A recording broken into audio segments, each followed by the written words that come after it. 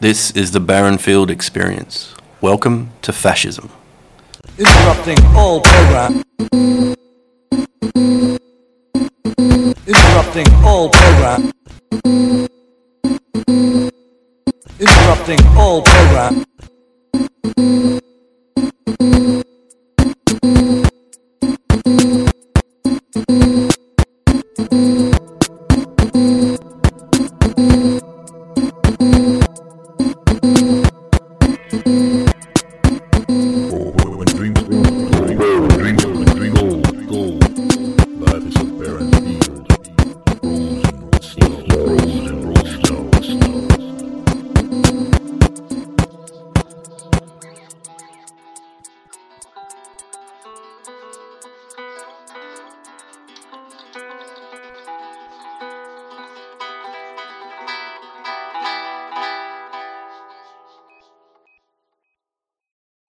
Your offices, you know, or you have to go out into the woods. We should set ourselves a challenge to try and mention place-based learning as many times as possible in this episode. Yeah, that's right. Welcome to the Barron Field Experience. Or just use it as a general slur, right? Like it's like that's incredibly place-based learning. What the fuck are you talking about? Well, it's place-based. Yeah, exactly. Based. Well, that's right. Based place. It's Ray Lisa doing place-based learning. This is fucking. Well, yeah. Yeah. You know. Speaking of fashion, yeah. Lines of flight. But that's right. Like that's where the smooth and striated spaces is the, you know. Yeah, that's the IDF is famous for having.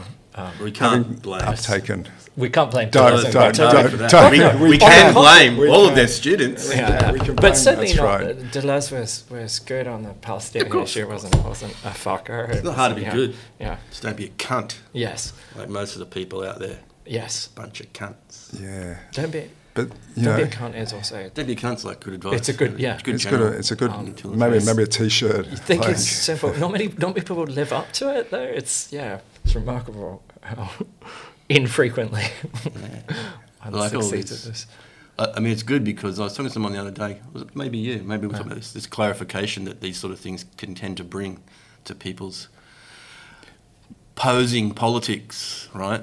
All of a sudden, it just dissolves in something which is pretty straightforward and clear-cut. Yes. But it dissolves nevertheless into this sort of, oh, it's complicated, oh, don't know enough about it, oh, it's murky, oh, both sides are horrible, or isn't it, you know, blah, blah, blah, and it's like, yes. That's it. Yes. You're finished with them. That's Yes. the end of them as far as you or anything tangible is concerned. Except there's also, and I was saying this to Brian too, I think that's true, but there's the other side of it, which is actually everything they say is true, but they're falsifying it in the way that they say it. Are things complicated? They are complicated because, and Sure. we're going to talk about. But this is a way not to analyse the complication. It's just a claim that it's incessantly, ineffably that's case. exactly. Yeah. See, that's so that's the operation. To come back to what you say, what you were saying before, just like even if we were just going to start with, say, the cult form itself, which is a very ancient form of human organisation all over the world. People start to form cults, and those cults are always around a kind of an ineffable idea. They're incredibly. They've got almost like a form that return, like sets of quite restricted sets of formal organisations that return again and again in all sorts of very otherwise different socio-historical situations. So I wouldn't say they're like the incest prohibition in the sense of both neither natural nor cultural, or both natural and cultural, but. In that, you have there's an idea that has not yet become an idea, and then the pure form of organisation itself, and the struggle between the ineffability of the idea that needs to be incarnated or expressed in some way, sometimes mythical, sometimes proto-philosophically, sometimes properly philosophically. It's not clear in the case of someone like Pythagoras. Like, it's definitely a cult, right? Like, but also, and they definitely have a hierarchy of people who are allowed to listen, people who are allowed to go behind the screen, and so on and so forth, like charismatics and so on. But also there is a real knowledge that they think that they have, which in that case is a mathematical knowledge, and it's not for everyone. That's part of the cult, because it's a segregation and a separation. But then there's always, the cult can't function without people who have no idea, want no idea, but are just like, to come back to something you were saying before, Adam, just those personages who are pure cult, Yeah. who incarnate it, but as the ineffability as such, and just a kind of enforcers of the form of the hierarchy itself, right? And are obviously absolutely indispensable to it. You can't have a cult without it. And yet at the same time, they're the essence of the cult itself, without knowing anything about the thing, absolutely. because the cult is also about at some point not knowing something really.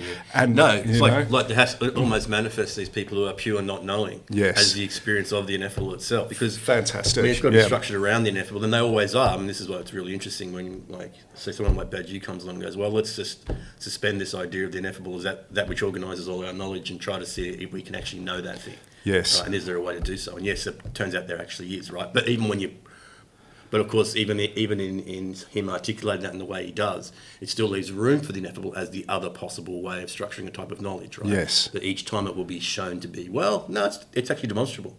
Yes. Right? But it can't not return, right? Yes. Can't not return as its point. Absolutely. And so that's what's really interesting. So you're right. I mean, those type of things which are structured around this notion of the ineffable, and they, of course, our world right now, under the system we have, still relies on that. Absolutely. Cultic structure. I mean, you can't say capitalism is essentially a cult, but it has that cultic structure because it's structured around this ineffability of the market, which we can never actually know what it knows.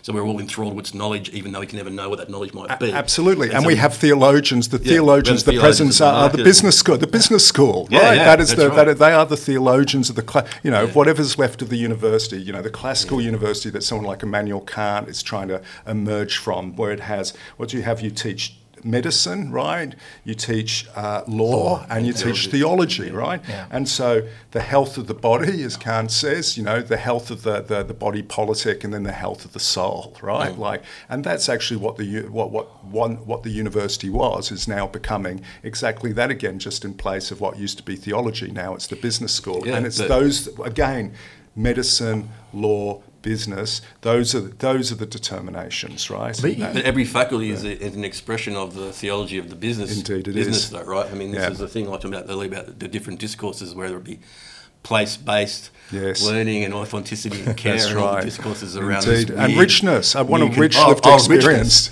Like richness is a great one, because if you go back to the 70s, this is where this discourse of rich tasks particularly emerged, right, as this thing, which obviously means you go deeper and further into it. It isn't some surface level of learning. It's richer in the sense that you present something which is, deeper and stronger and more breadth, and also then they respond in kind, and their work they present is much richer in terms of the way that it expresses, or it's rich and authentic.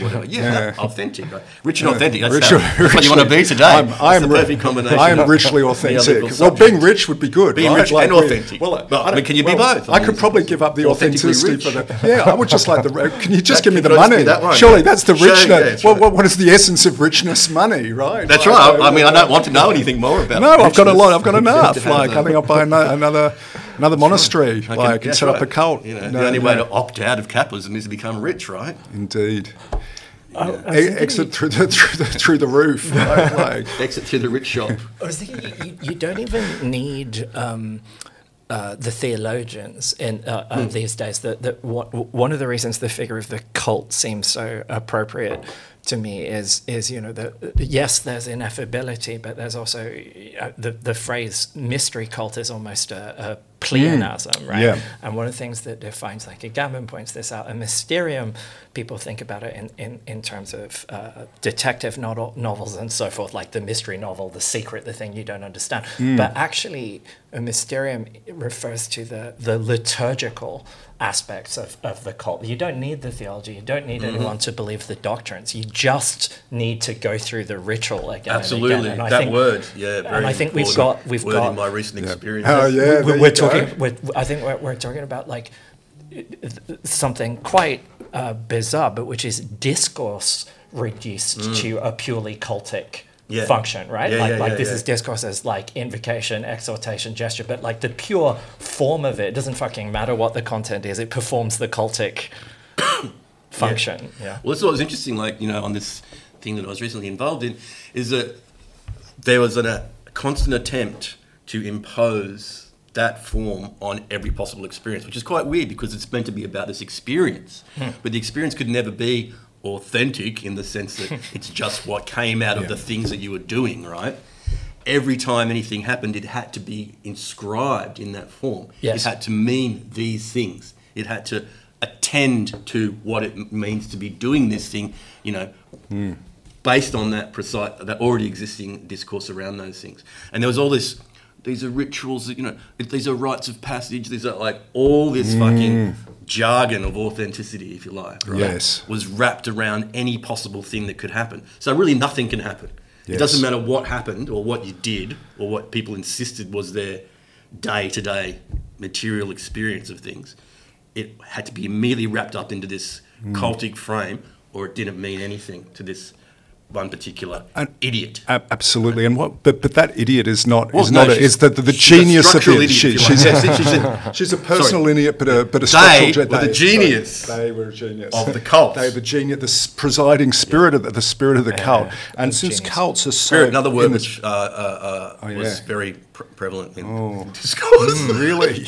Yes. Because the cult thing has that segregation at the absolute bottom, right? It's absolutely segregative. At the base, we're a cult, and everything else is like noxious and to be expelled, profane. Or to have it profane, right? Yeah. And that absolutely fundamental distinction is what's kind of jutting most into prominence today at every fucking level, right? Which will be segregation. Its logic is that of absolute segregation in every sense.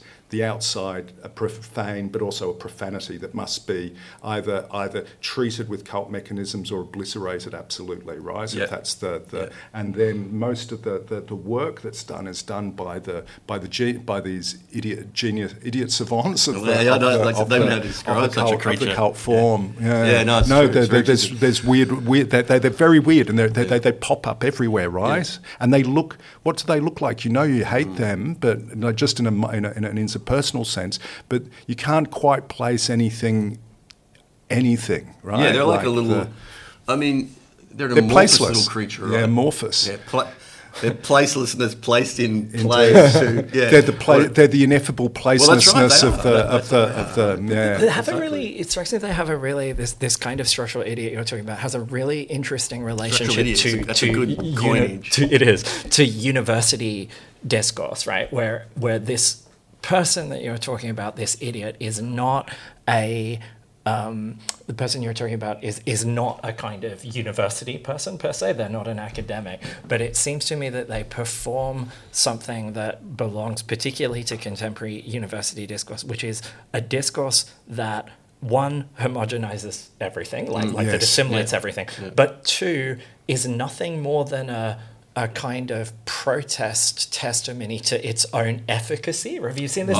This sort of tendency in academic paper. Absolutely. It's like, you're not saying anything, but what you have said is how good the thing that you're saying is. That's and it. the wonderful That fucking it. results That's it will it. have on things. This is what they embody, Indeed. cut that bit, Indeed. embody as, like that they kind of incarnate. Absolutely and you can see it's a relationship to university discourse, but it's like stripped to its pure form. So they don't need any kind of fucking academic knowledge or anything like that. No. And yet there's something like they're the pure essence of the contemporary academic discourse. And it's very close to Socrates himself, as Lacan would say, as the kind of, when Lacan's dissing Socrates as the kind of instigator of the master's discourse, not through torture or pure violation, but through the elicitation of acts on the part of the other. Now, we don't have to agree that that's true of Socrates, but I know nothing. They don't know anything, but what do? The efficacy of the implication of as Lacan also says, turning the rat into the rat unit. That is the essence of university discourse, right? Give it a bit of cheese, electrocute it, whatever. Eventually, it will do exactly what the scientists are experimenting upon it to find out that it will have always already been the rat unit that they'd already projected in the beginning, right? Yeah. And so this is a kind of the ratification of the ratification through these personages of a kind of like a late aspect of that aspect of what Lacan would call, the Socrates. The paradox of that is that they, despite all that being completely accurate as an analytical description of such a figure, is that they nevertheless have to insist that this is a place of knowledge That's they come right. from. They would never disavow this as That's the different. a or their knowledge. No. I Absolutely. mean, they crucially couldn't. Absolutely. They can't Absolutely. occupy this. No. Place Without in the structure without laying a properly, claim. without claiming it as knowledge. And that is one thing that actually Socrates refuses to do, right? and I know nothing. Right? And that is actually the master's knowledge, particularly in the case I'm describing. The Yes. master's knowledge is That's the it. one which is actually being proclaimed in this very way Yes. that we've sort of described structurally. That's right. But it's disavowed in the sense that that's what it is. You can't make the analytic distinction that, what I'm transmitting here is the master's knowledge. You wouldn't do that. It is the knowledge as such, but of course, there is a place from Well, which it's ineffable, issues, as you but said that can't before. be touched. Well, as you said before, it's a ineffable. place, So yeah, they without know the ineffable without Yes. being able to say anything Yeah. at all about it, precisely they because wouldn't know what they the word can. means. Well, they don't know what. You don't need to know what the Seriously. word means to be. No, So you know, you don't. I think that's quite right. And so, the ineffability of knowledge, of knowing as a whole, is the incarnation in these idiots who are nonetheless very effective savants, effective. who reflect it constantly on their own effectivity and proclaim it as part of the solicitation and it's the excitation of the rats into rat units, like the. As you were saying before, the Badgerian line is, let's make an incision into the cult form. At that point, there will be the mysticism of the ineffability, and there will be the knowledge. There will also be an attempt to, there will be a way of making that ineffable, to F the ineffable, as I think you've said, like on other occasions, and that will be the properly philosophical moment, right? They will look very close, and yet at the same time, they could not be further apart, because if you F the ineffable too much, then we know what happens to Socrates, right? Which is the kind of abject lesson for philosophy itself. So close to the master, so far, right? And precisely around this question of, yes, there's a knowledge that's real, but we can't have it. It's ineffable. The cult will be based on that, like in this pure form of mastery. And then the figure of the philosopher or something who's like, well, actually, no, there's something we can know about what you say is ineffable, but that will threaten the entire structuring of the hierarchy. The hierarchy is such. This is where the impossibility of response lays, because you're right. I mean, philosophically, we can, it's positable, and we can see this structural division, right, when you have that analytic framework. But if you are in it, like we're all in it in various ways, and you try to respond like that, Yes. it's immediately seen that, that is a threat to the entire hierarchy. Yes. Because you can't engage at the level of the discourse because it's just too stupid. And you have to partake in the stupidity, which means you have to credit the predicates or premises from which they That's the operate, liturgical and you're just aspect of stuck it. in a fucking endless circle and cycle, right? Which is exactly what they want you to be in. That's right. But when you posit this cut to this break in that thing itself, that's when you threaten the entire thing, and that's when you cannot be allowed to speak at all. That's right. Right? Or as Lacan says in Seminar 7, where he's talking about the cathars, you try and remove that signifier, like just one, the whole, everything comes chasing after you. The Pope, the King of France, Simon de Montfort, we're going to burn you all alive. Crusade. You are going to kill them all, complete, sort them out, we're going to obliterate don't do that. So we know that's the threat from from the beginning. And then that's the open question for all of us, right? What do you do? Exactly what you do. I mean, and that sort of it occurs in the places that we are. But I mean, you can see it. You can see it even in. Let's go back to because we're heading towards trying to discuss more about the question of fascism. Particularly, talk about Alberto's framing of it in this new book, but. These cultic structures are proto-fascist in all the types of ways which you can recognise. Yes. But if you think about what you just said, like 9/11 or 11th, 9th, whatever September 11, whatever the fuck they call it. What the response that was called upon there was to obliterate the fact that they showed up the fact that America is not what it claims to be. Right. That's the essence of that shit. I mean, it's the same with Cuba years ago. The overwhelming response of the United States to that is not because of what happened. It's because that exposed a point at which all of the predicates and understandings of this place were shown to be fucking nothing.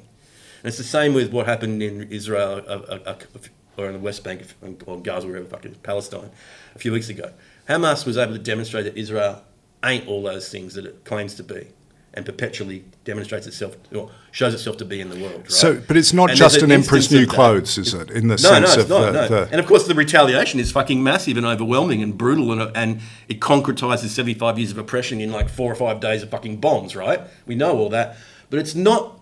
It's not all the. It's because a point of impossibility has been breached. That is what the response is about. That must be closed back over, right? yeah. That, I mean, you know, this is abstract talking about Yes. the fucking murder of thousands of Yeah. fucking people, Okay, obviously. that's But right.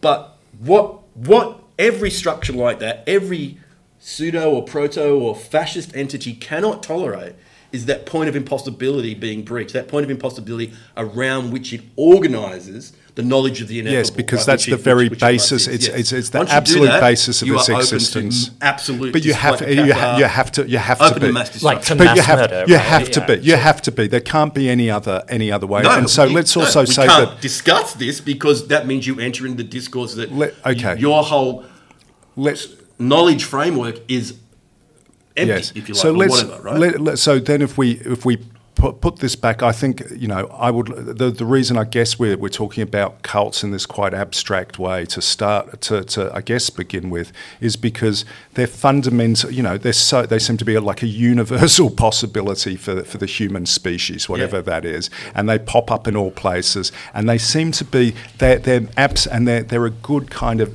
experimental instance here for being both primal, ubiquitous, and recurrent, and also the model of them seeming to recur in larger and apparently often very anti-fascist, whether expressly so or in according to other attempts in other structures. And so to make that link, I think, is just the experimental value of thinking about cults in this case, right?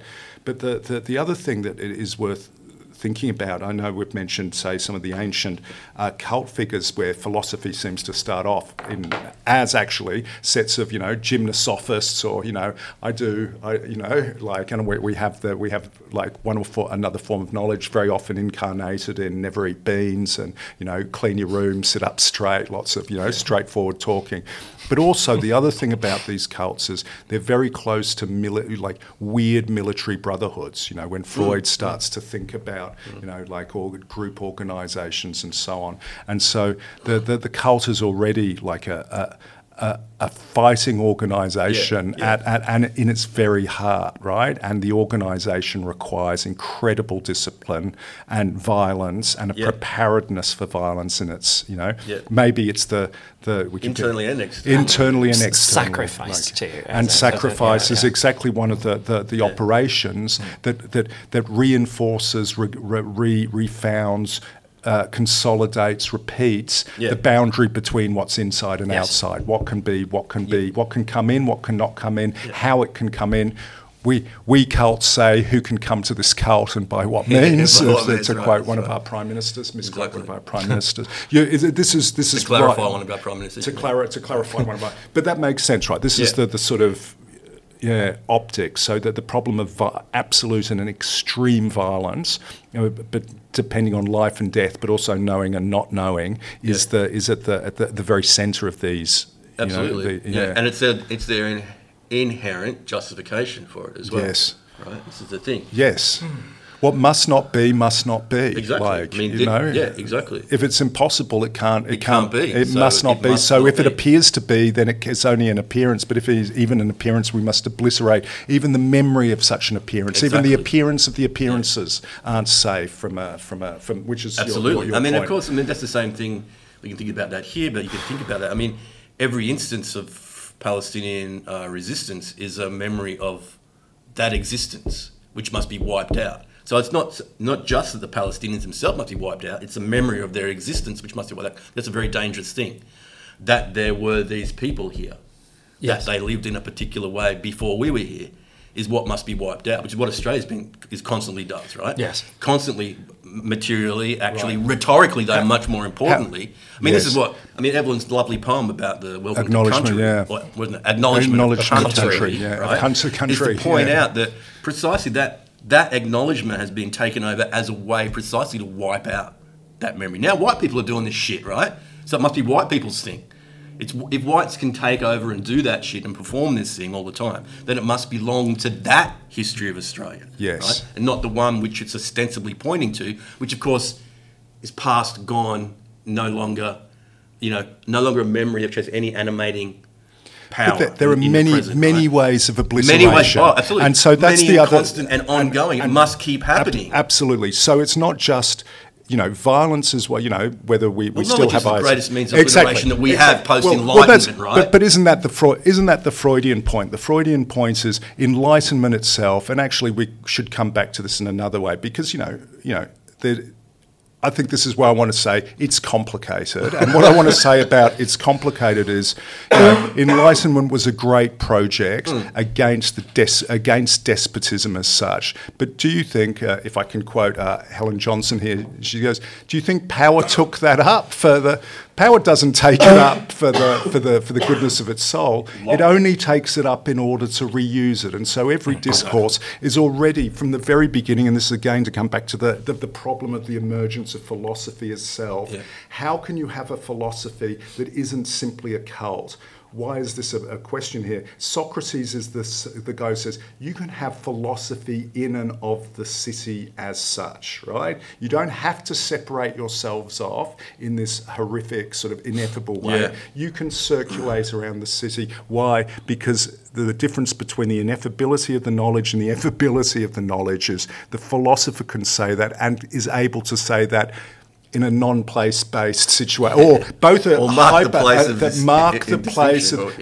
place of the indistinction, but also to distinguish the indistinguishable, to discern the indiscernible in that sense. Exactly. Now that's the problem that we have is that all of these, all of them, I would say, even the most depraved and corrupt, right, have a utopian aspect. This is, say, Frederick Jameson's point that and that's the thing. It's not the discourse itself per se, but exactly that every discourse will immediately be falsified, used, hollowed out, and repurposed by power, such that it starts to speak exactly like you. It starts to, even as it incorporates you, reliturgicizes, if you want that, the point of impact that the philosopher was meant to make. And if you think about Plato, when he writes all those discourse, like those dialogues, Socrates just turns up in one crazy different places, right? Sometimes mostly in the city, sometimes outside the city, sometimes he's at a drinking party, sometimes he's in the forum, sometimes, you know what I mean? It's like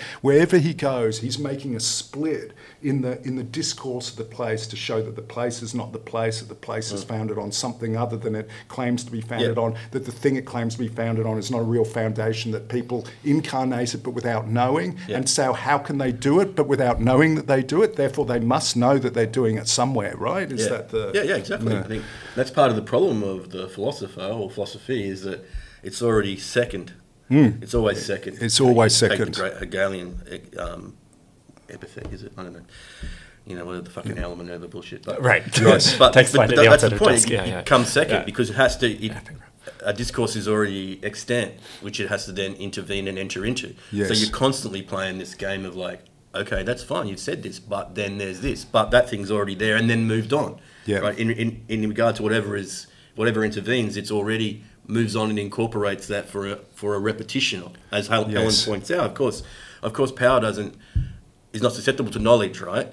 It makes use of or will incorporate, recuperate in whatever way it needs to that knowledge, which makes it look like it's acting on the basis of knowledge. Yes. And we all know that these places, let's say prior to the great democratic opening up, were essentially just meant to do that. They were meant to give knowledge to power so that power looked like it had knowledge and therefore could legitimately operate as power.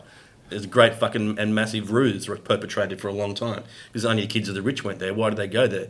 Well, one, to equalise themselves with their peers, but also to present themselves as knowledgeable enough to run everything. Right? Yeah. You needed that backup. But that's a theology. The sword wasn't enough at that point, right? You have on the cover of Hobbes's Great Leviathan, that incredible frontispiece, the crozier and the sword, right? The RSAs as repressive state apparatuses, and the ISAs, and Hobbes isn't at all. He puts it on the fucking front. This is what we talk about. How do we have any social order at all, right? And so we need knowledge and we need power. But the thing that I guess I would say that. Well, go on. Sorry. But like Hobbes can present that as something which is, direct, and a direct, correlation could be constructed around those two things. And he could be almost like honest and straightforward about it. But where we are, it's impossible to do that. Knowledge cannot operate as power, right? Well, rhetorically speaking, it can't announce itself as power. Knowledge must always be this thing which recuperates, for the great democratic good or for the benefit of everybody. The horrors of power or the failings of power, right? That's its actual job for power. But that's exactly what Lacan puts, says, well, what is the difference that psychoanalysis makes there? And he says, no, actually, knowledge is always saturated with power. The master doesn't. The master could be whatever, but it's all the little, as Lacan says, the little S2s, it's the little subjects. You become a subject by taking up, what does it want? What does it do? You in your elaboration of knowledge, that is the master's discourse itself, right? As such, right? And so you can never separate them, but never think you can speak knowledge to power. It will have none of those none of those effects. And so that's why I think when Lacan looks at the history of not only psychoanalysis, but then who could be a hero as a psychoanalytic, as an actor under the conditions of knowledge and power of that, in that particular configuration, which he sees as more fundamental than the elaborated forms that someone like Foucault does, though I don't think they're totally against. He looks at Socrates. He looks at Antigone. He looks at the troubadours and the Albert. He looks at these people who have tried in new ways to actually do something in a way that is unprecedented, but just gets that in and undoes the place in which it happens. And what are the consequences? You are probably slaughter and death. And so that's what I think Lacan's trying to say. Is it possible to go on, right? To continue, knowing under these conditions, right? When they are exactly conditions in which, if you do try and intervene, even in the most cunning or courageous ways possible, Antigone as a figure, for instance. Socrates, of course, is a great figure of absolute courage, right? Is it enough? No. No, I want to try and recapitulate something, Justin, apropos this theme of subjectivity, and maybe the difference between a kind of subjective figure like Antigone and a more debased form of idea of subjectivity as identity or personhood. Because just recapitulating, we started this discussion, and I think it can look like a frivolous juxtaposition, but we started talking about an individual with whom we've had an unfortunate encounter who seems to be like the incarnation of a cult, right? And that person's relationship to university discourse. And I think one of the things that we're saying is it is impossible to bring any knowledge to bear or have any kind of philosophical argument with this figure. One, because they're representative of a cult and thus its ineffability, but something that I think we left out that I think it's important to say now is, but also because that figure,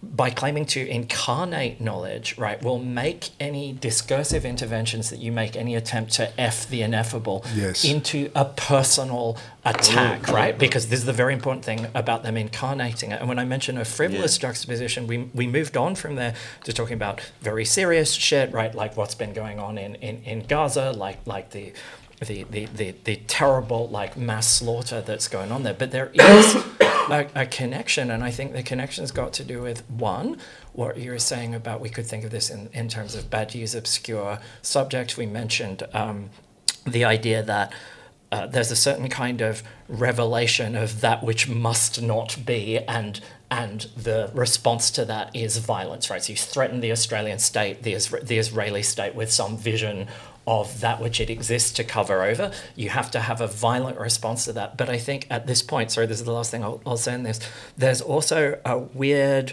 attempt to move from the question of knowledge, ineffability, what can be spoken, what cannot, to something about the personal, right? You are attacking this person, this figure of the cult, or you are performing anti-Semitism or something like that. But also that's very important, and you are. That is also important to say. You are doing that, and that's one of the things. Is it's never the thing that Lacan points out about Freud. People talk about embodiments and whatever, but Lacan points to Freud as saying, no, there's no knowledge that isn't, you are always incarnated, but what do you know? You don't know what it is that you know, and your body is lacking something. That's the effect of the abstraction of something like castration. It's not your ego, and your body isn't your body, even though it's incarnated. And so you do have two incarnations against each other. You have Socrates. Why is he incarnated so weirdly, and why is he spoken about so bizarrely? Not only in the dialogues, not only in the historical attestations, but also by characters in the dialogues such as Alcibiades. But he's ugly, he's old. What is it that I love about him? I don't love him. There's something inside him. There's the Alcamata and so the treasures. Yeah. And so, the paradoxicalities of embodiment are really important here, right? And there's because you cannot separate the personages from their places, from the organisations of those places, from the knowledges that they know or they don't know, or the ways in which they know and don't know them. And so it will always be there's always a clash of bodies as much as there's a clash of ideas. Okay, just that quickly on that. It's like, but that's the interesting thing about, things which are structured by the ineffable is that they are filling. The ineffable covers every gap. Yeah. Right? Whereas the only way out of it is to subtract from that precisely, right? To cut is to open up that to its lack, whereas the ineffable insists that there is no such thing at all possible. Yeah, because you can't have it. You can't have it, and you can't make a cut in the ineffable, right? Like to even say you can cut the ineffable is already to do something illicit.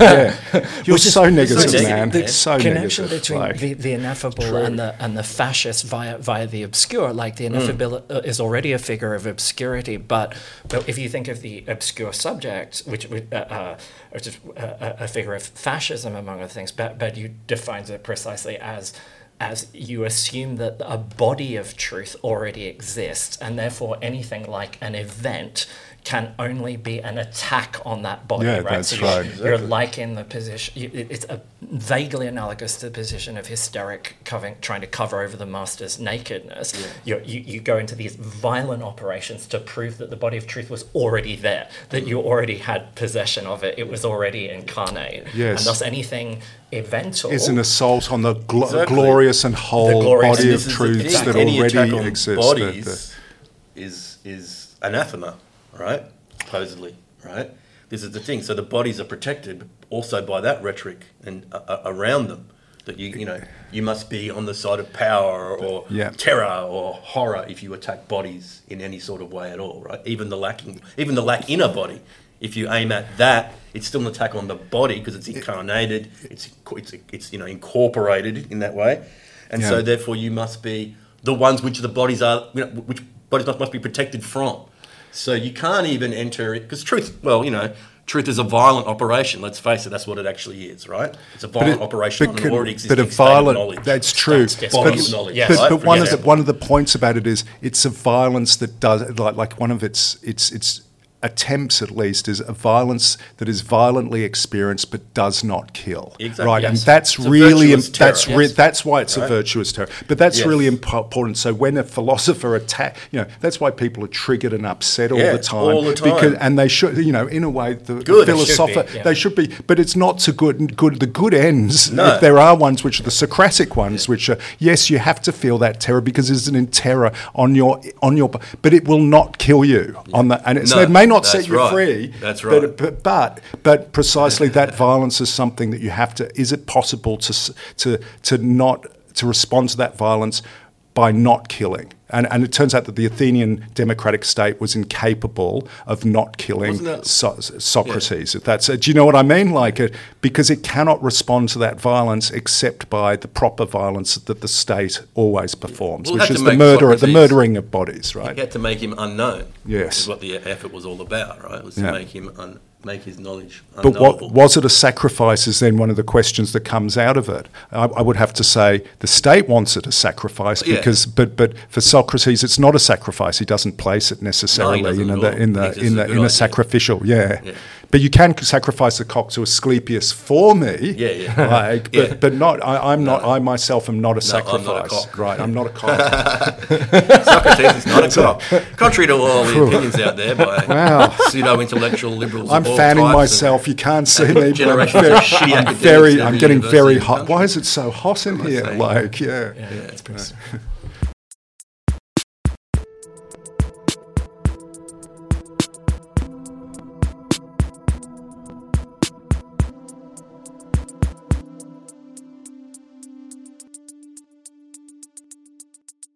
Sorry, go. I No, I forgot what I was going to say now because I'm But fascinated to do by with it. the I am income. not a cock. Yeah, I'm not a cock. Like, it's a cock and bull story in the end, isn't it? Like, He's not Socrates. He's no, a Socrates. cockatoo. Yeah, it's a cockatoo. So, well, that's the Aussie version. I don't isn't think we it? can make that declaration without sounding like we're protesting too much. Right? Like, I don't know. it's like I don't want us to go down for just saying I'm not a cock. It's like immediately makes you think, yeah, but you are. But the point Well, of this, this is the thing. I remember. So you've said something about this, and this is, I guess, links in another way. Is this that once you start talking about like those discourses around like bodies and identities and that sort of stuff, you sort of get to the aesthetic, right? Because what is the way then that you can present these things if you can't present them analytically, philosophically, Absolutely. which match therefore that sort of cultic framework, which needs its perfect image. It does. So it needs its aestheticization, right? And this is Absolutely. But one of the interesting things that this is the very end of this thing I was involved in the last 6 weeks of my fucking shocking life was that this certain personage. is he too negative? This certain personage insisted that what their life work was. Oh god. No, this is serious. Was to bring beauty into the world. Said this twice for emphasis to make sure we didn't miss it. Okay. So fascinating, really, because, and this is the culmination, but that idea that this is integral, right, to that an integral part of the image making of all that rhetoric and expression and The knowledge beautiful and little so on. blonde The children of the ineffable made family beautiful. or whatever. Ineffable is right. beautiful, That's right. Yes. Well, therefore, of course, the feels beautiful. Absolutely. So really interesting that all that then All right. needs its image and that needs its aestheticization as its This is really way. Okay, Yeah. two things Yeah. then. The first thing, just to reiterate, Socrates, Plato cannot underline it. motherfucker. He is so ugly. Right? So that's the thing. The ugliness of something is not a good form, not not kalos. He's can we not say. kalos. He's He's not not kalos. kagathos. Yeah. No, so that's one. And then secondly, this brings us to the nominal, what we're meant to be talking about today, which was questions, concerning the question concerning fascism, but also that was exactly the famous Benjaminian analysis, the intrusion of the aesthetic into the political, so fascism is the aesthetic politics, and our job should be to politicize the aesthetic. That's of course but what you just said would be a perfect contemporary version of fashion, like the day-to-day beauty of fascism. Like it's beautiful, it's aesthetic, it's formal. Hugo Boss uniforms, it's right? Hugo Like Boss there's an uniforms. incredible attention to the aesthetic, and I think that maybe this is what you're saying, Justin. That the connection to university discourse is anything noetic. So obviously, aesthetic ultimately comes from this old opposition between aesthesis, sensation, and noesis, the intellect. But anything intellectual has actually been replaced with the management of aesthetics, and that's one of the ways we're already on the way to fascism, in the midst of liberalism, despite the fact that we still hold on to this illusion. This is one of the things Toscano polemicizes against, that the incredible intractability of the obvious delusion that liberal capitalist democracy is somehow the antithesis of fascism, right? But the university discourse, I think, claims constantly that it's politicizing aesthetics rather than aestheticizing politics. But actually its mode is a continuous management of aesthesis. It's absolutely an antithesis. Could you, all right, Brian, could you say something about this book by Alberto Toscano that's just come out, and why we're reading it now, and what sort of things, what's going on there, Brian? Okay. All right. I'm worried that I'm going to... That distinction that he makes, I think, is like one of the crucial one, right, which we talked about, is that our states are often like almost two-state solutions within the dual state. The dual state, right? We have this liberalism for a certain cohort of the population, and a whole series of fascist structures imposed on other parts of the population at the same time, right? Yes. Which we can see here in Australia clearly, as we can see, in probably any of our Western liberal democracies, right? This dual nature of the states, right? The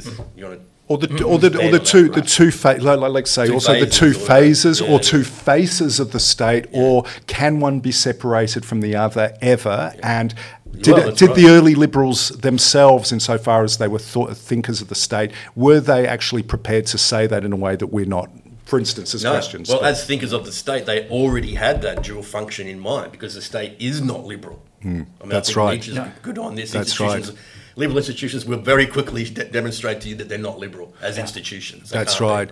But liberalism in its good moments, if there's such a thing, I don't think that's an open question. I'll ask the go on. Sorry, no, but actually we should come back to that too. But just to say that it's not that liberal thinkers are unaware of that either, and so they also have questions in the full sense of liberalism: is how is it possible to have a state and enforce liberalism as well? That's an open question that the liberals always posed. Anyway, sorry, Brian. Right. So I agree. I think this is a good place to start with those two faces that you use. Like liberalism for some, and kind of fascism in the name of liberalism, in the name of preserving, right, an element of the free market, of the economy. And the third chapter of Toscano's book is called Fascist Freedom, and one of the things that he talks about is how Mussolini, at around the time of the March on Rome, so March on Rome's 1922, but in 1921, is explicitly great year for modernism, 1922. Indeed, a great year. Joyce's Ulysses, etc.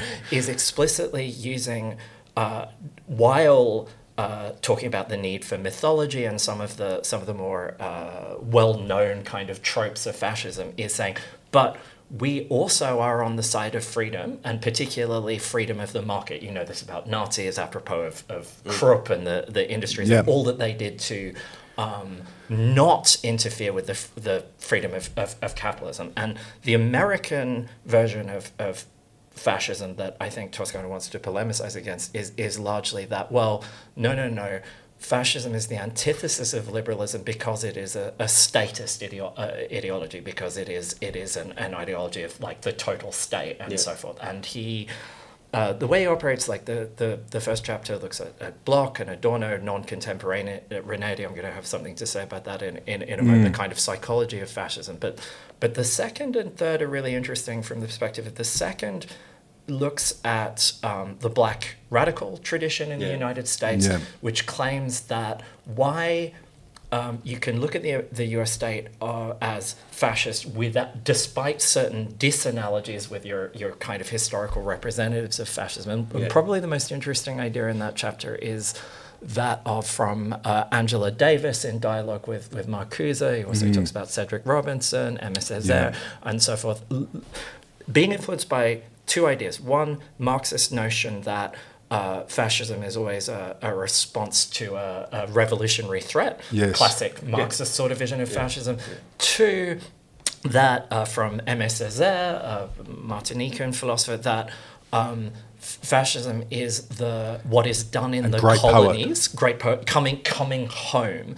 And Davis et al., like also figures like Cedric Robinson, pick this up in order to add to it the idea of preventative or kind of preemptive fascism, which is talking about when there's not an extant revolutionary threat, you still have, and I think this is very appropriate for our sort of contemporary moment, you still have the kind of fascist machinery being rolled out, like the empowering of like the police, that obviously from the black radical tradition, it's argued that this is already manifest in the carceral state and so forth, but the police being militarized and so forth, all kinds of repressive state apparatus, fascist violence, used to essentially block off not just like the revolutionary threat is absent, but you mobilize these kind of fascist things like against even the name of the possibility of something like a revolution, right? Yes. That's essentially the argument of the second chapter, and the third is more obvious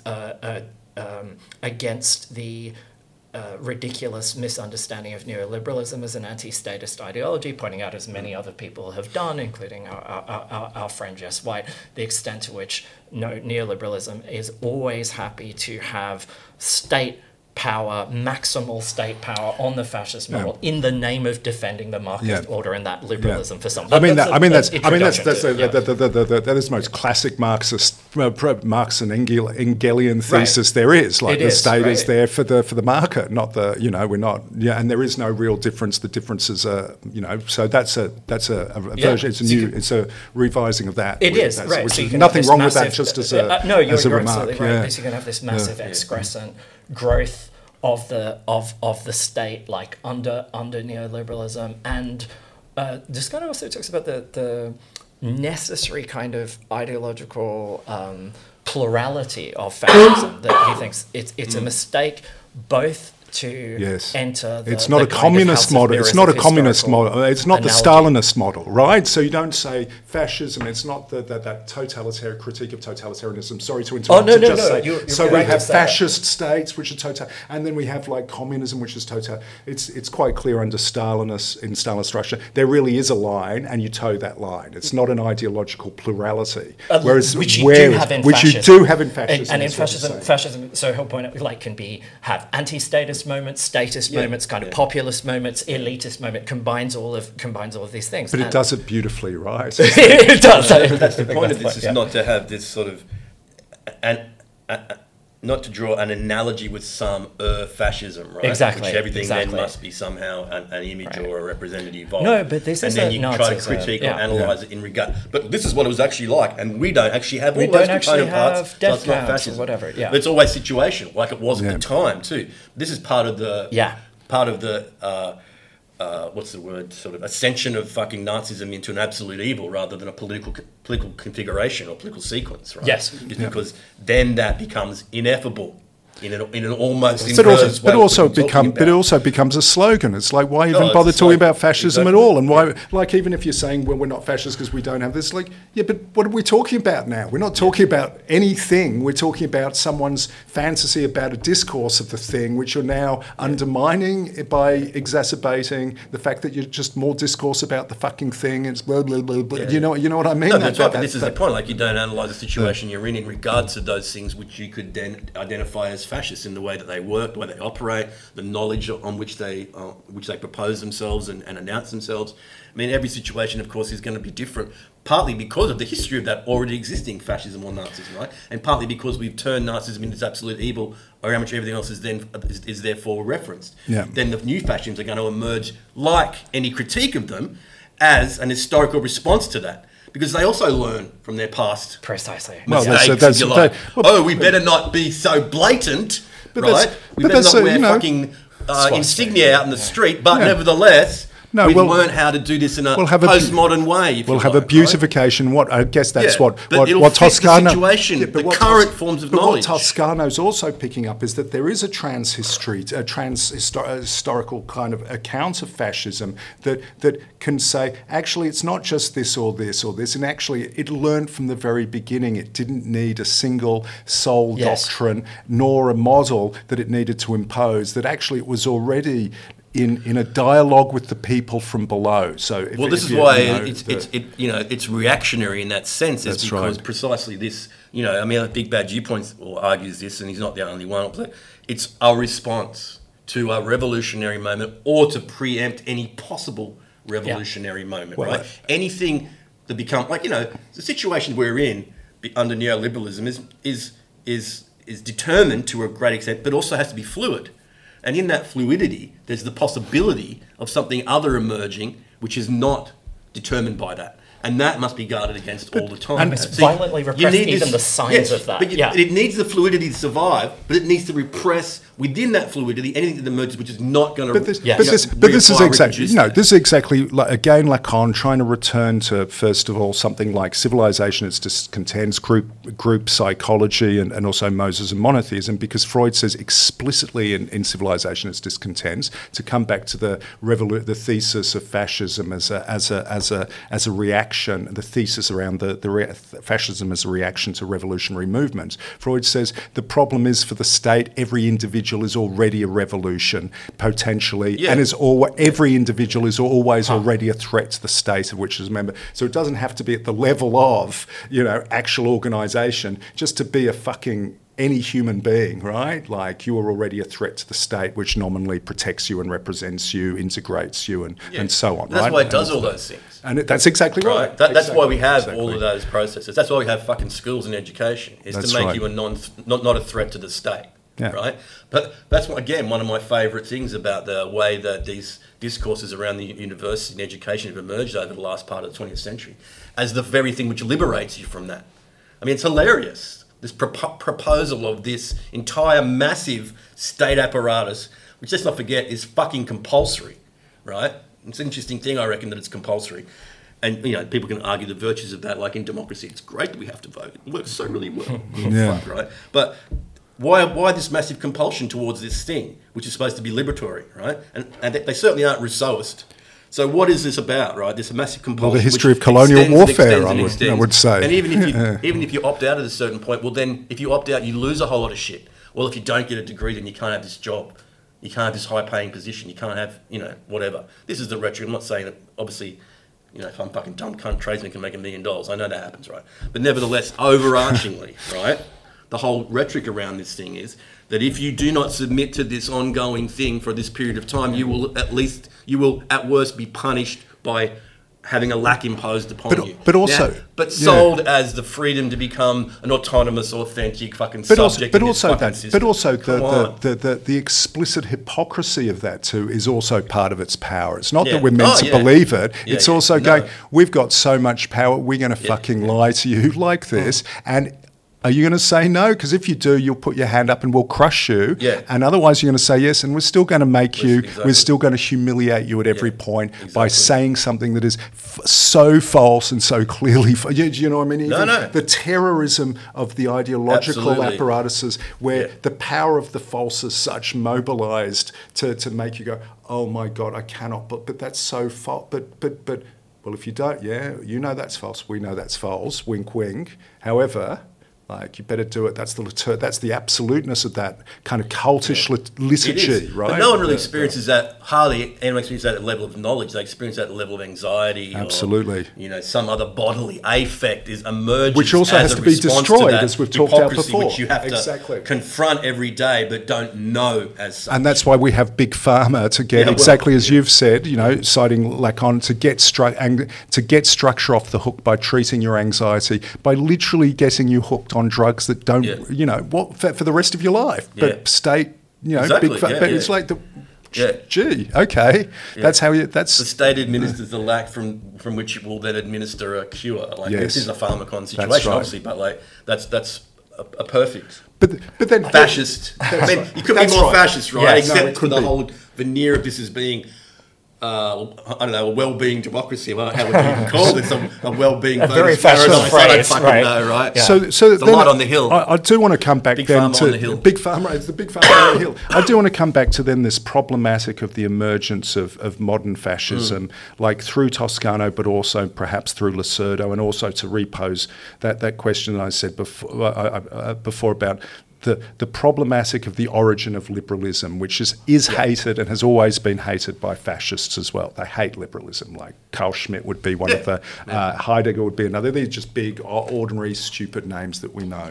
Yeah. Now, liberalism itself also gets going as a kind of counter-revolutionary movement itself. And so, and at the same time, it's great figures, whether they're, if there's such a thing as a great liberal.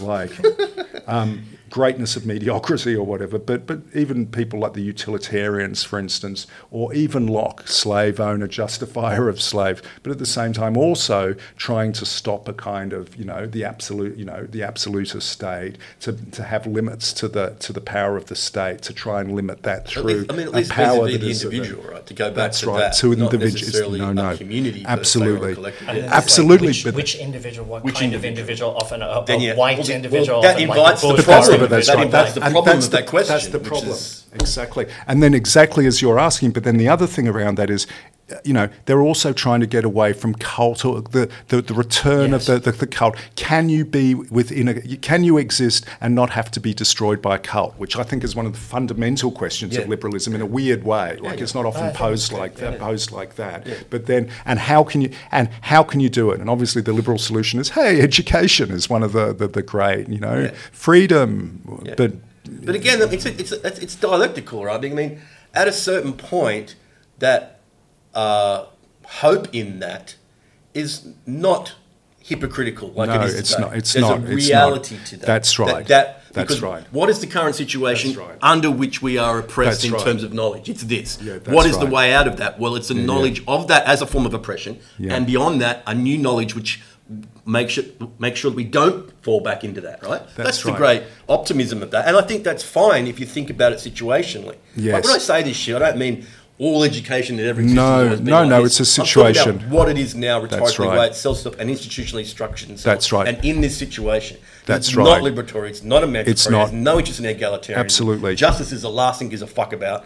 We know all it that likes stuff. equity. Well, yeah. Oh, I'm that's liquid. very interesting Yeah. I'm a liquid. Why Liquid, does it that's always right. say equity and not equality? Exactly. Oh, they love it. That's That's like, right, yeah. Well, it's if a you had financial term. equality, you wouldn't need diversity Maybe and it's inclusion. an Because advantage. it's Exactly. all free. It's hilarious. Exactly. Yeah, And- but where did it it's come from? deliberately It is like deliberate. watered down to be equity literally- and to you not literally say the word equality. You snip out of equality, equity. You cut out a few important letters, but then equity is a term that works for finance as it does for Yeah, exactly. for social. And And it's you're like, fluid oh my and you're God, liquid you're and- fluid and right, liquid. Oh yeah. my But God. this is And hardly yeah, an accident. live off interest. We have enough interest. yeah.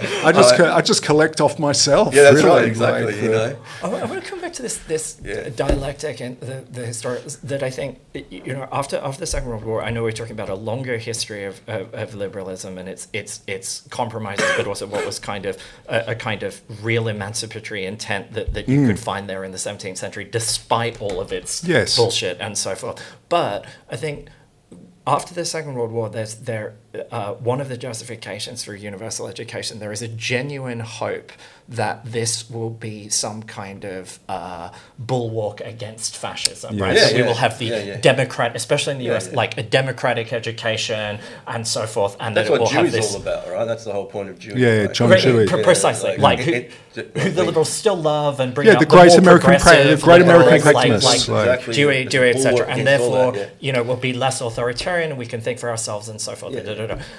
But I think you then need to add to that a kind of, and this is something Toscano points out, a sort of a part of an Adornian theory of fashion, which has to do with the dissolution of the bourgeois subject. And Yes. because Justin was talking about the civilization and its discontents, Toscano doesn't say this explicitly, but I'm thinking of something like the need for your contemporary managerial neoliberalism to deny something like an unconscious. And a lot of those Yes. early theories of fascism, Adorno, Bloch, etc., that Toscano talks about in his first chapter, are about the way fascism manages to mobilize, which is something we say, all of those unconscious, like resentment, all of those affects that are left over by the gaps in the kind of managerial system, like by resentments about how fucked everything is and so forth. But I think you have a liberalism and education system that denies that there is anything like an unconscious, right? Despite its cultic,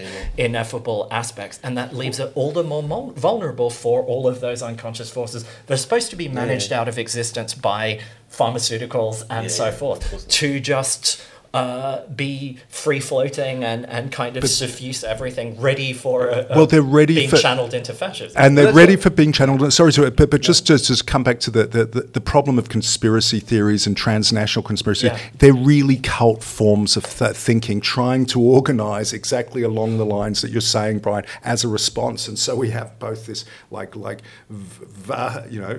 global neoliberalism, and then these attempts to, can we still have a cult? Can I still be separated? Can I still not be fluid? Can I still have something to hold on to? Yeah. How can we organise that? And then the kind of weird discourses, as we know, around conspiracy theories and so on, where you talk to one of these people, that you're saying that they say exactly the same thing from the same internet sites with the same arguments and the same. It's like, well, that's terrible, but I can see why you have to become a fascist under these circumstances. Maybe something worse is in your experience. Doesn't fascism give a reason to your affects? It does give Yes. a reason. In a way, like, right? This is And what it justifies It them. makes It you does. an initiate. Yeah, And then it's not just your affects which you're, subject to. They have a coherence all of a They sudden. do. And you want to associate They do. yourself with what has that. You want to reason. be initiated into the cult. The conspiracy theory And then gives it you all that. makes sense. I have esoteric knowledge, like I know the other behind the other. I know what That's the it. globalist That's it. or whatever, or the That's Jews, right. whatever That's they're right. doing to kind That's of control right. the But world. it's still ineffable to come back to Yes. what I really Yes. agree with all of this. But again, then will you make that cut? No, you will always put it down to a particular nefarious, shadowy organisation which can take one or another name, and then just this weird form of cult organisation that must harbour the possibility for philosophy. But actually, philosophy is what needs to be unleashed, as you said before, Adam. You come secondary with respect to the situation that we're in, right? So in this situation, what is it that's going to stop these figures who are even more almost corrupt, to come back to your recent experience, and even more kind of almost narrow and weirdly incapable of anything except this appalling action? Like, is it possible to intervene, like except through rage or collapse or fleeing? Or these are the problems for our actions under these conditions, when they know that if you say something to them, you will be accused of, say, violence or bullying, which is exactly, Socrates is a bit of a bully. It's one of the things they hate him for, right? Exactly. Exactly.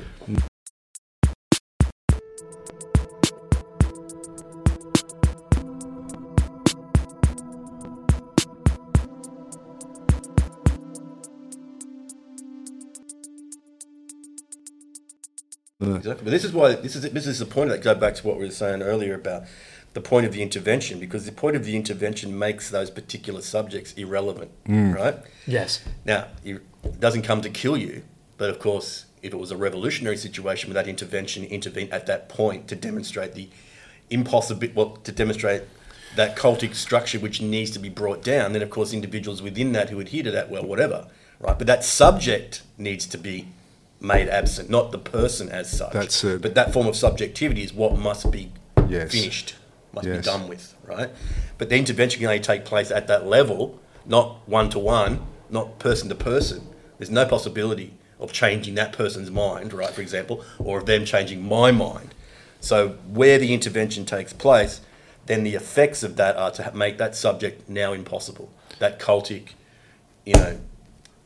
moronic fucking dregs of every fucking possible existing. Or to enable that, to enable. Not to bring my personal experience. But to enable it. But that also, can I would say, is no longer possible. No, that subject. but no, it's no longer possible as a subject. But the horrible things that it does, that you experience as horror, can be repurposed without necessarily the inflection for them just needs to be smashed apart from the detached from its mooring in the ineffable. Well, it's almost like you can do whatever you wanted to. That wouldn't be right. No, but it's but it's not that. No, it's like exactly the problem that we see, and why everyone was returning to St. Paul for a while is like, what do you do? Well, you start writing letters, like crazy letters across your cells of comrades to your comrade cells of which are a cult. It is a fucking cult. Christianity is a fucking it's like a bad cult, right? But actually, all cults are the same. But the thing about Paul that's so amazing is, how can you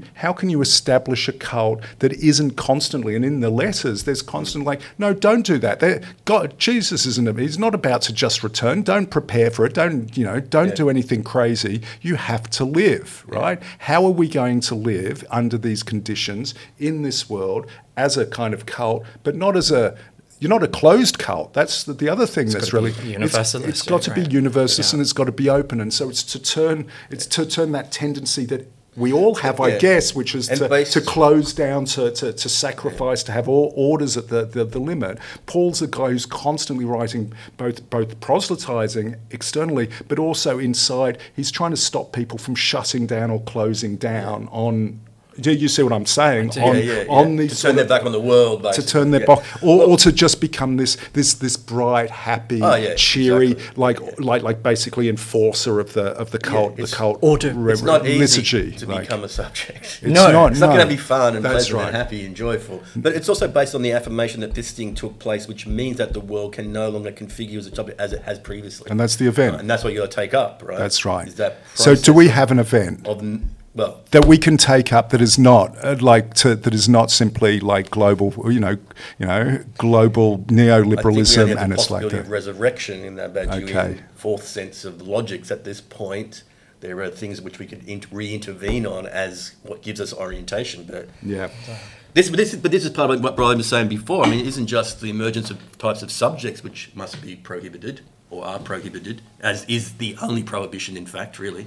In a world where anything goes, the real prohibition is the emergence of a subject who is not, who is subject to prohibition, who is. I just find it's a little rude and a little bullying, Adam, and I would just you're terrible, negative. Why are you so critical? Such a subject can't emerge without an event, so the impossibility of events is also a critical internal aspect of this discourse, right? And anything that does happen must be immediately characterised within the rules-based order, right?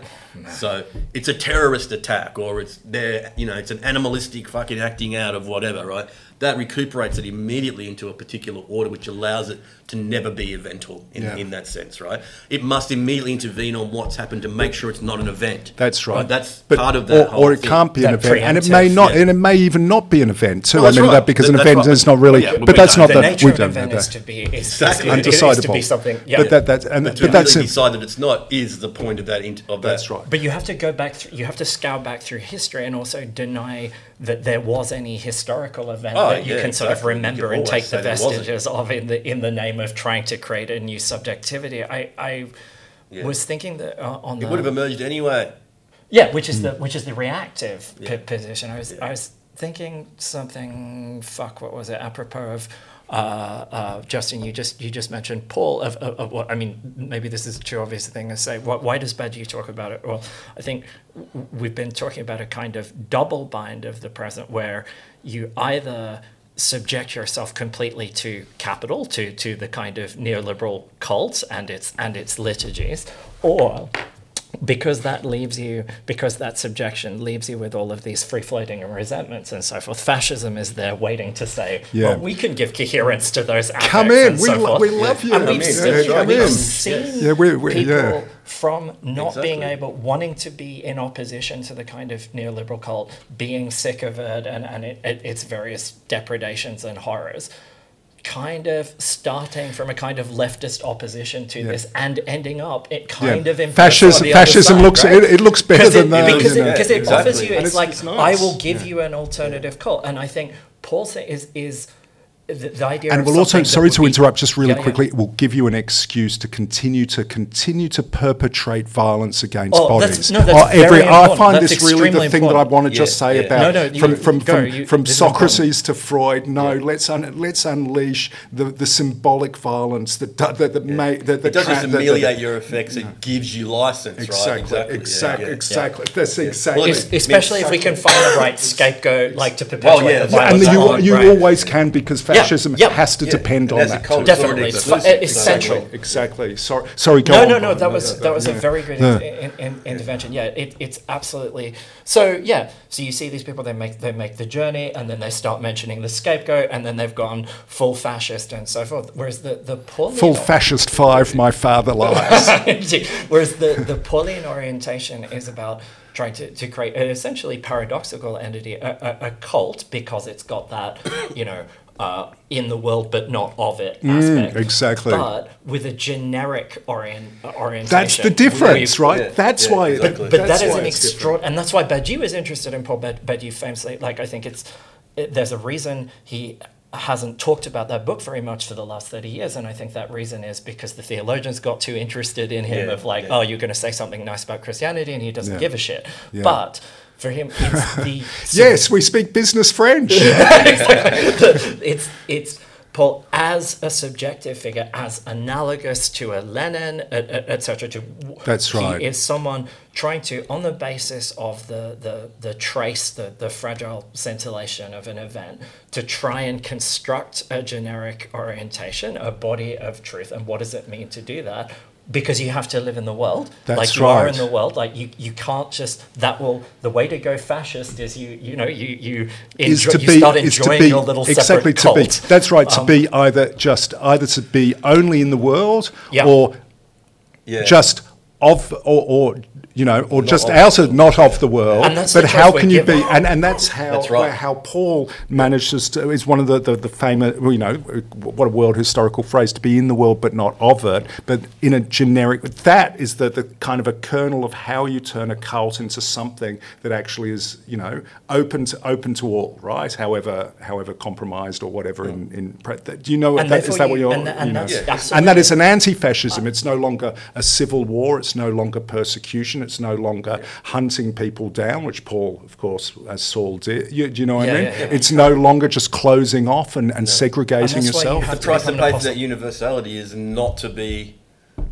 who you think you are. That's it. Yes. Not to bring that identity into that. That's right. To give up. That identity goes. Even your name, right? Even your name. And your status as a Jew. This is why you need the indifference to differences that you get so much of in Romans, like neither circumcised nor uncircumcised. That's it. Neither the law nor an antinomianism and so forth. A secret third thing. But not a secret third thing. That's the thing. That's the ineffable. When they say a secret third thing, it's a non-secret. It's a very public. It's a very public third thing. That's the. There's something, if I can be presumptuous, that I think we Jewists often suffer from a misunderstanding about, is when you hear sort of bad Jewish critiques of identity and so forth, all the liberals kind of assume that this is it's going to do a kind of colonial style universalism where you efface all differences in the name of some Eurocentric or whatever kind of model of the universal or lowest common denominator. But the generic is actually antithetical to that, because it's indifferent to the preservation of those kind of identity predicates. That's why you don't have hostile. It has to be. I really think that's so important, Brian, because the indifference means I don't have to destroy a predicate that I don't like anymore, insofar as I see it incarnated in the other. And even just to come back to what I was saying before about, what we would call them, this figure X, cult figure X or whatever, cult figure X. If a little crack of the subject could emerge in that person, then they could continue to do all the horrible things they're doing now, but they would no longer be horror. They would be placed in the service, those differences would be placed in the service of something entirely different, right? So you don't even need to destroy the thing itself is close, and I can see this in Benjamin too. It's like the will to destroy that I feel is because this is the world and there is no other. Exactly. So destruction is the only response. That's but right. Of course, it's not but that's a real thing that we have to have, which is also when I think about what are the threats? The revolution is one of them, right? Or for states. Look, we've talked about say psychoanalysis says, well, the individual itself, just in and of themselves, is also a threat, but also above all the threat of civil war, which is or whether you want to call it global civil war today or something, which is of course we know the worst of all wars, like as Plato himself says, right? These are the things that turn family, like blood against blood, the destruction of families internally and externally, the state against itself, chaos and disorder everywhere, right? And just run by the worst of kind of democratic tyrant warlords, basically, right? And that we also have to avoid that, but in that world, then the affect, just the feeling of wanting to destroy the other, has to be one of the primary ones, and it has to be something we can't ignore or deny. It's itself, but can we become indifferent to our own, and the necessity of our own affect with that? Because that's the temptation to fascism, the real one, and for this is going to be taken over concept, but for precisely kind of guys like us, right? Like in resentment, like disappointment, etc. Fascism is there offering you this kind of. I'd write for fascism. That's right. I think it's important. It's time to start writing some.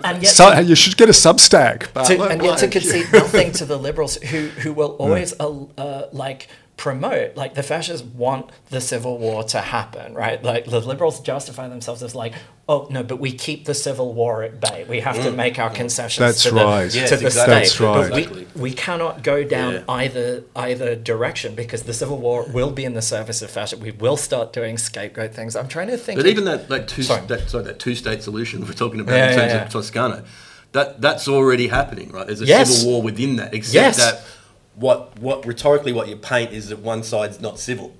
Indeed. They're the incivil of the civilization which needs to be expelled, but of course you actually that form of state formation needs both constantly. It actually, in a weird way, needs to reproduce the uncivil and to justify its civilizing. That's right. Power That's mission. literally Freud's thing about. Literally, Freud says, "Okay, so it's good to hear they're getting rid of the bourgeoisie in communists. I wonder what they do when they get rid of the bourgeoisie. So the pointers will be sure, fine. You can see they've got an idea, they've got a whatever. However, like." They have to keep, they were a kind of solution, those people, as Cavafy says, right? So you will always need to produce more and more. And we're now in a world where there's who doesn't obtrude as a victim for the severance. It wasn't just the bourgeoisie as individuals or as an identity category. But he's not. He's not. No. He's not. Form of state which But exactly. no. He understands that. He just wants to say, as you just said too, that will not be enough. And I will put it, if you want it in a Badurian term, is what is the problem with the Stalinist situation? Is it thought it could totalize the entirety of the world, right? And the part of the point about in say Badurian conditions, there must remain a point of the unnameable, which is another way of translating that Freudian point. You cannot push it all the way. Totalizing and universalization, not the same thing. That's right. And so we can see Freud as for all the kids out there who are still going to university. So we can say both. There was there's an aspect of Freud that is against that he's objecting to the totalization as false and failed in advance, because it will have to constantly, insofar as it's totalizing, then produce, once it's destroyed, if it ever does, then another. That's of course. It's one of the reasons that psychoanalysis is useful to think through from the perspective of wanting to have a generic orientation, despite the fact that in certain contexts it could look like it's simply affirming a liberalism, a different liberalism to the one we have now, but a kind of pessimistic liberalism of all kind of revolutionary gestures are destined to fail or destined to devour its own children or something like that. But it's not as much of a canard as that makes it sound, because I think it's one of the things it's asking us to do is think of the psychic investments and cathexis that we're going to need to, very psychoanalytic term, kind of work through in order to create something that's right. The liberal imaginary around that is that we'll always repeat the same. Yes, that's right. There is no possibility of creation or invention. It's the ego against the subject. Yeah. We have to be on the side. Ruled that out. No, the subject has to be a working through and a transformation under conditions of difficulty and disaster, rare, difficult, hard, unpleasant, ugly. Right? Like the world, basically. That's the whole point. That's right. Well, not easy, even for God. No. Well, something subjectifies God at some point, right? Was it the void, or what was it? The void of himself, you're sorry, we're now in a shelling. We've been really going but they're also guys who, let's say they made the transition from cult to culture, and maybe it hasn't worked out, but they did do that. Is that a move? Is that a move? Cult to culture? Yeah, from cult to culture and back again. From culture to cult, from culture to cult. The last half century, perhaps. That's really right. There's a book by Jakob Taubes of that name that deals with an essay by a bordering on fascist guy who wants to make the retreat, who sees culture as a decadent outgrowth of the cult and wants to return to and restore the cult. And Taubes is one of those odd figures. I can suppose you could link him with someone like Benjamin, who wants to, or Bloch, like take what Bloch would call the non-contemporaneity of like capitalist society, that fascism is so good at neutralizing and grasping and putting to its own purposes, and kind of saying, no, we have to pay attention to this stuff, but it can be put in service of the revolution, right? Like of an apocalyptic tradition of wanting justice and so forth. I mean, so on another note, I'm not sure. Does Tosca? I didn't see him mention this. Does he talk about the Klaus Teweleit work on male fantasies, like the? I haven't. I know what you're talking about. I haven't read in the bit that I've got up to the book a reference to that but because one of the things that Teweleit book does, which is so amazing, it just looks at kind of postcards home to mum from these emergent fascists of the 19 teens, particularly early 1920s, the post-war moment, their novels, their postcards, the things they like to do, just to show how fascism forms, not really in these kind of militarized little cults with their own weird doctrines, their aesthetics, their passcodes, their hatred of communists, their hatred of Jews, etc., etc. And how women is really important. Teweleit makes it. That's why he calls fascism is male fantasies, right? And one of the things that first and foremost, at least in the account from this situation, to come back to what you're saying, Adam, like the situation is describing, which is Germany in the wake, basically, of Versailles, right? And like they hate the hatred of femininity, of feminine flows, of their seductive character. You can have good mothers and good nurses who are sisters, but other than that, as he says, you prefer, you basically, the young fascist is not repressed in the normal Freudian sense, going, because I would like to have sex, but I can't have it. I'm throwing a grenade at that couple kissing on the lawn. It's like, no, my sex is throwing a grenade at a couple on a lawn, right? And so the Teweleit showing how like sexuality, fascist sexuality, is a damming up and a stopping of all flows. And this is very kind of like German leftist, 1960s leftist, but it still has that. You can see the kind of power of that analysis, and also to do it at the micro level, saying it cannot not be in bodies. How do bodies get into fascism, and what are the benefits? How does it do it? But then what actually does it have to stop in order to do that? Femininity first and foremost. But and it's partly what fascism can make of your body too. Exactly. It can make you into an armoured, hard, tough, and you can see it on the internet with all the incels, right? Like and all the crap about the new stoicism and so forth. People want their armoured, inhuman, formal body. And partly the form that education takes. I mean, it's late 19th century, like going to the woods and get stripped naked and do all sorts of whatever. Yeah, the early anti-Semite fucking groups were doing. And the youth movement. Absolutely. That's right. It becomes in when the Nazis particularly start to be able to organise society. I mean, the cult of the body. You go outside and you do this, and you're all this sort of the body becomes the central formation for any of that sort of stuff. Well, you certainly can't have an African American sprinter beating your Aryan at the Berlin Olympics. That's not what a body can do. No, that's not. What Janice's favourite phrase is... What bodies must not do. This is against her. I can't remember who this was, and I'm not about to, slovenly individual that I am, stutter a polemic about exercise, but I was hearing this... I think she's some kind of science fiction author. Sorry, I'll correct this in a later podcast. I've forgotten her name, but talking about the weird use in gyms and so forth at the moment for a long time of the term training outside of any athletic context of like what are you doing, right? Like I'm making my body hard, like whatever, like I'm training like constantly, but like for what, right? Like what's the battle? Like why this kind of militaristic? What war are we trying to get our bodies kind of constantly ready for? Well, the war of the body against itself first and foremost. And one of the first things that like about 30 years ago, when I thought, I should get fit and go to the gym and I'd like look good or whatever. The first thing I was told, because you have to go through training exercises, you're not allowed to just use the equipment. You have to be training. You're training for training, and the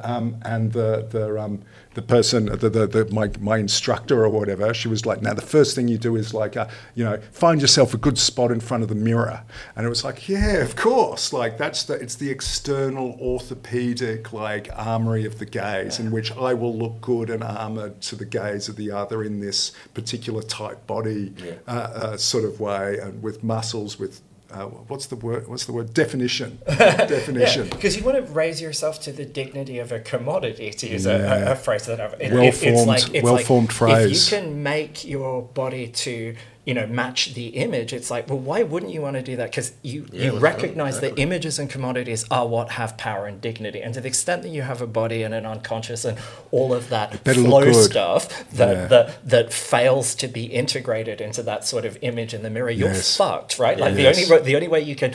And I think that's the sense that a lot of people feel without some of the fascist stuff, that the kind of consumer capitalism is already a war-like situation, right? Like that you have to, It's interesting though, like, because I don't know if this makes any sense, but like, so women and men enter into this space, this educational space of the gymnasium, right? Let them enter together and be made glad. But they don't do it the same way, do they? No.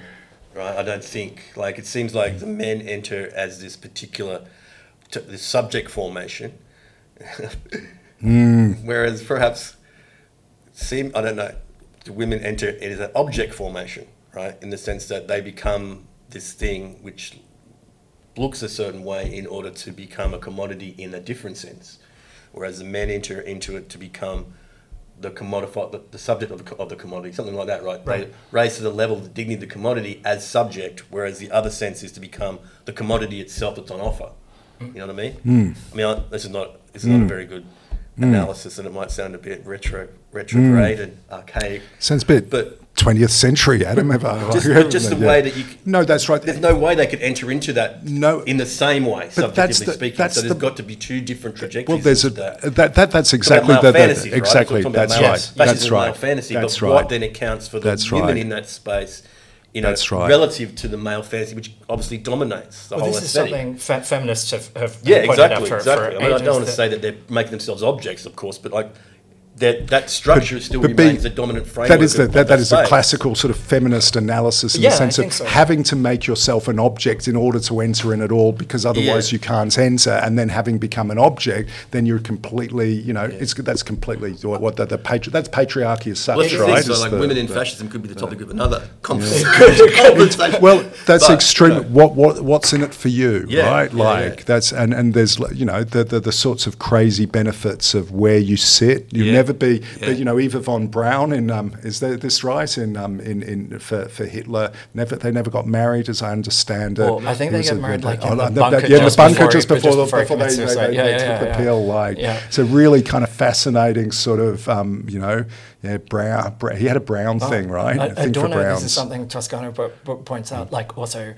Adorno points out that Hitler never has kids, right? And Adorno's got this idea that this is part of, because he's got to constantly be vegetarian, available to be like the father of the nation and so forth. That despite any all of actual that Nazi empirical kid praise of the family and so forth, the Führer himself can't Well, he's the exception. Well, he is the exception. He has to be the exception. On the topic of the... He's not married. He's not a meat eater. So he doesn't... I don't think he drinks, does he? He's not a... He's quite an abstemious fella. And kind of has to be this this point that you project all of the fantasies of like both he's the ordinary, all of this classic stuff. It's great that you can have all that abstemiousness and austerity and all this seeming virtue around those things, and at the same time be the absolute worst person on the planet, right? For a period of time. Yes. I think it's a really interesting. But surely the distinction is linked, as you've all. It is, right? But as you're saying, you've said before, it's always. I really do think this is always. It's really helpful for me always. It's like, what idea is it linked to, and what idea of the idea? That makes a total difference for the way in which two things that look absolutely the same in the ways in which people act. That's terrible. That's terrible. Actually, maybe they're both terrible still. Both are worse, perhaps. But there is a difference. There has to be an orientation to an idea, right? And you can, and that does enable you, even if you hate the idea. But the question is, and can we ask this maybe close to the end of this? Does fascism have an idea, or is it actually against As Badger has that great analysis, say in the ethics book about why is Nazism not fascism, because Toscano is really expanding the field and also the geographical sweep and also some of the things, and that's super important. But why is it that does Nazism have an idea? No, because it literally fills the void, right? And you have the whole thing becomes a segregation on the basis of literally the plenitude of the German people as against the internal enemy that is the Jew at that point, the formless, the ugly, the anti-German par excellence, and that fucks it as an idea. Why? Because it's no longer generic or universal. It's like the cult at the level of the nation state or something, like shut down, segregation in its aspect, and in fact that segregation can't be thought because it's the very fucking essence of the thing itself. And so and hence the ineffability, hence the mysticism, hence the aesthetics, but also hence that's why it's not a proper idea. It has the hallmarks of a real process of people really working hard, as you said before, some of the best people in the world putting their minds to doing, great things, but of course, actually, on the basis of a politics is essentially exterminatory. Why can't that be an idea? It's not an idea because it fails to think the basis between first of all the ineffability, but also then the absolute which is linked to the segregation which has no in the end has no ground. There is no possible grounds for such. If that's, the idea is not a knowledge. That's the it's thing. not a knowledge. That's really important too. No. It holds the place of possibility for something other than that. And that's why it can't be an idea, because it has all of the knowledge that it needs. It does. It doesn't does. need any It other does. knowledge. Right? That's the thing about it. And it can do that even while polemicizing against knowledge, against the academicians. It can have it. It can have it. So forth. It can have it all. It can have it all. Except an idea. Exactly. I got a really half-baked thought coming back to rootless cosmopolitanism, Brian. We're against it. Yeah. Well, actually, on the topic of rootless, I'm thinking something about the in classical Marxist account, sort of petit bourgeois. Class base of your fascist of fascism. And one of the things that when you were talking about male fantasies and incels and this kind of attraction to fascism on the basis of misogyny and so forth, it occurs to me that one of the things that's going on in the neoliberal gym, if you will, is something like place-based learning, place-based training. The place of the gym that we need psychoanalysis to think about. That I don't think's been talked enough about, and I don't know whether I have a sort of coherent concept of this. But the linking of a kind of petit bourgeois fears of falling, right? The petit bourgeois always wants to advance to the flying, but falling means a number of things. One being fucked economically, you don't get a job, so that's that fear of the petit bourgeois sort of motivates fascism. But I think, but also envy and resentment of people. Unfuckability is deeply related to this. It's like if I don't take the right path through the institutions and sort of form my image and raise myself to the dignity,